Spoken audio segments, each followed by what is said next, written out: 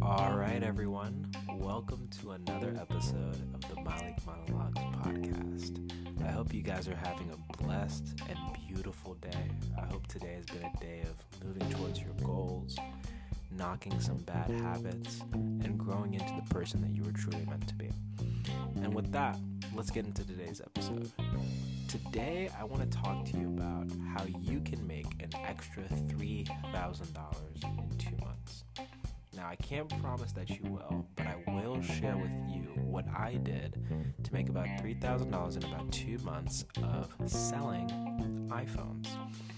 Now, this is going to sound a little crazy, but it's possible. Just trust me on it. So, I guess let's just get right into it.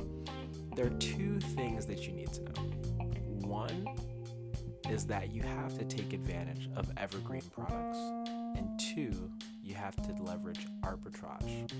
And what that means is that, well, let me give a little bit of context here.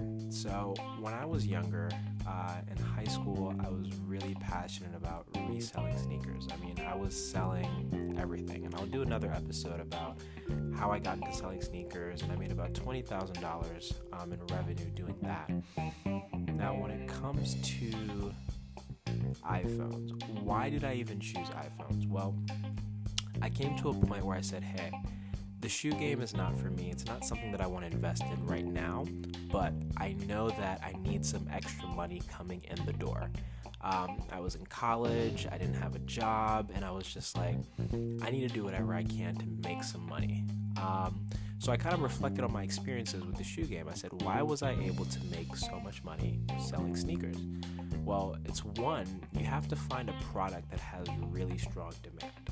And that's what an evergreen product is. An evergreen product is, evergreen is a term that's used in marketing, and it essentially means something it's always green. It's always printing dough.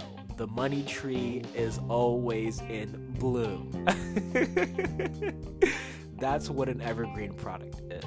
So I thought to myself, okay, what products are there that I could buy and resell that have really strong and consistent demand? And it dawned on me that iPhones, people are always buying iPhones. And I was selling iPhones in high school actually as well. I don't know how much I made then, but I said, okay, I can sell Apple products because Apple is more than just a product. It's a brand, and people are always upgrading their phones. So I figured that's a good place to start. The next thing is that, okay, well, people are always buying iPhones, but how can I take advantage of that? Well, luckily, I've spent a lot of time on different marketplaces, eBay, Craigslist, Facebook, you name it. And so I knew that on Facebook, the sellers there were a little ignorant.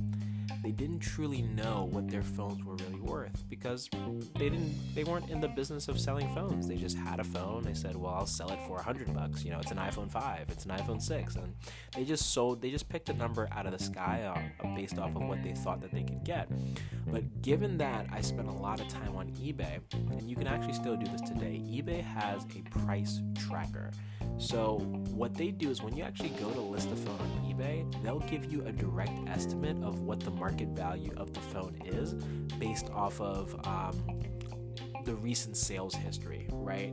So I said, okay, well, if I see somebody selling an iPhone for $100 here, I can literally just go to eBay right now, put in that exact phone model in the exact condition, and get an estimate of what it's truly worth. And if I can go buy that phone right now, I could flip it on eBay almost immediately.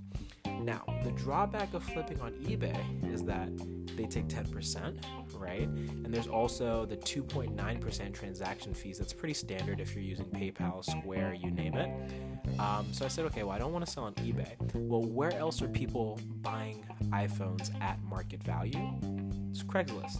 So I knew that if I took this iPhone and I put it up at market value on Craigslist, I would be able to get some listings. And so it was really, really that simple.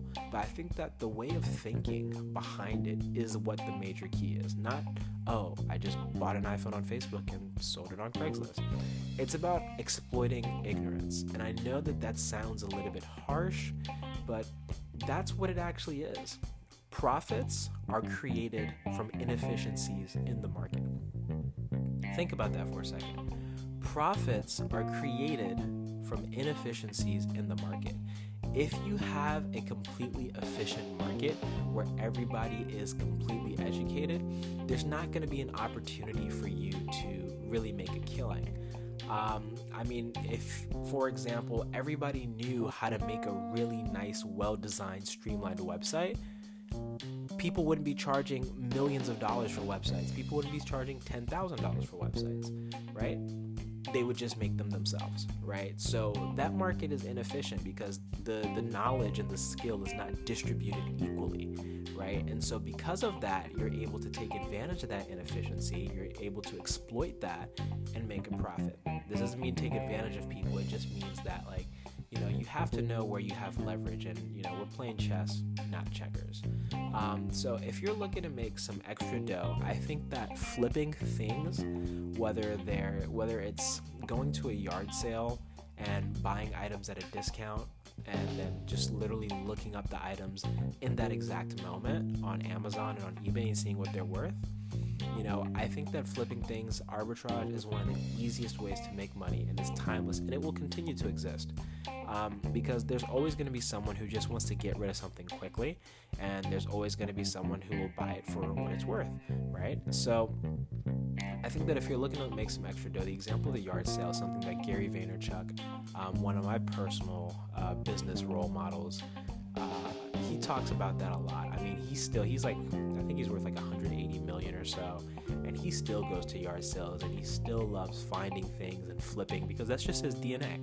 But I think that opportunity will always exist. What you have to ask yourself is whatever niche that you're in, right? You could go broad and do iPhones or do yard sales, but you can also get really, really focused and say, okay, well, what is it that people are buying and they're always going to be buying, right? Where's the opportunity? And then you got to ask yourself, okay, well, is there a gap in the market somewhere that I can take advantage of? And if you do that effectively, you'll be able to make some money. A couple other things that I did in this process of selling iPhones is that I'd also take advantage of used phones. So what I would do is I'd find phones that were broken, the screens were messed up, and then I built a relationship with someone who was really good at fixing up phones, and he would do it really quickly. So when somebody's phone is broken, they're completely crushed. Like, everybody thinks nobody wants to buy a broken phone. Wrong. You can buy it for parts, fix it up, and then just go ahead and resell it just like it was new. So that's something that I did as well. You got to just take advantage of people's ignorance, because everybody is out here. Everybody's kind of thinking like a consumer, and very few people are thinking like producers. Like, you want to train your eye to identify opportunities. Like, I'm the type of person, I love trying to hack new ways to grow businesses so much that, like, anytime I walk into an establishment, I'm always thinking of, like, what can this company be doing better? How can they achieve growth? How can they improve, like, their go-to-market? How can they better communicate with consumers? Like, what kind of content should they be doing to build their brand? Like, I've just trained my brain to think about those kinds of things. And I think that, like, if you're looking to make some extra dough, you have to train your brain to identify opportunities. So I think that wraps it up. When it comes down to making some extra money, you want to train your brain to find opportunities. You want to find a product that's going to be in consistent demand. And you can take advantages of trends too and make a quick buck, as long as you know that, hey, this is going to be a quick buck and not a long-term thing, and you hedge your risk accordingly. And I think the biggest thing is arbitrage. Again, exploiting ignorance in the market. Profit is made as a result of inefficiencies. So if you're looking to make some extra dough, I highly recommend you go to a yard sale. You watch a couple YouTube videos and see how people are flipping. You can flip cars. That's a great market as well, where, like, if you know cars really well, you could actually make a killing doing that. Sneakers, you can still flip sneakers, although the market is much more saturated and the culture isn't the same, so it's a little bit harder. You can flip designer clothes. I have a friend who did that on, I think it was Grailed. He's really passionate about like high-end luxury designer stuff.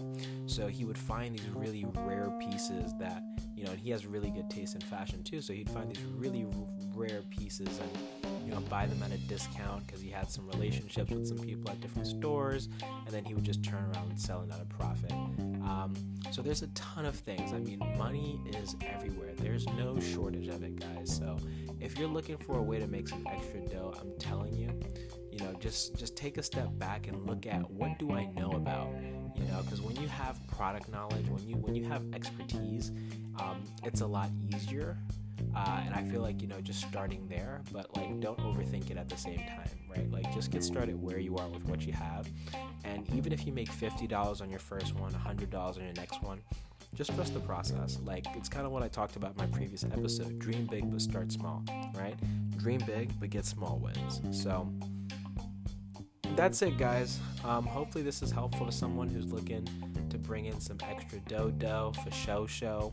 I'll make some episodes about how I made some money flipping sneakers, because I think that one is a little bit interesting as well. It's actually so crazy. I have some crazy stories of how I've been able to like flip stuff. And yeah, we're going to keep these coming. So I got a couple suggestions on Instagram. Thank you guys for those. I will be making episodes in conjunction. Some of the ones were just like the story of my fashion company that I ran, how I got into like web development and freelancing, and also how to balance working in tech and being an entrepreneur. So really interesting topics here. I have a ton of content in the archives as well that I'll be sharing with you guys. So thank you so much for listening. Be well, and go get your money. Go get you some money today. I know you guys know that Plies video. Get you some. You mad? Don't be mad. Get glad and get paid. All right, guys. Malik is signing off, wishing you peace and blessings and a wonderful life. Let's crush it today. Later.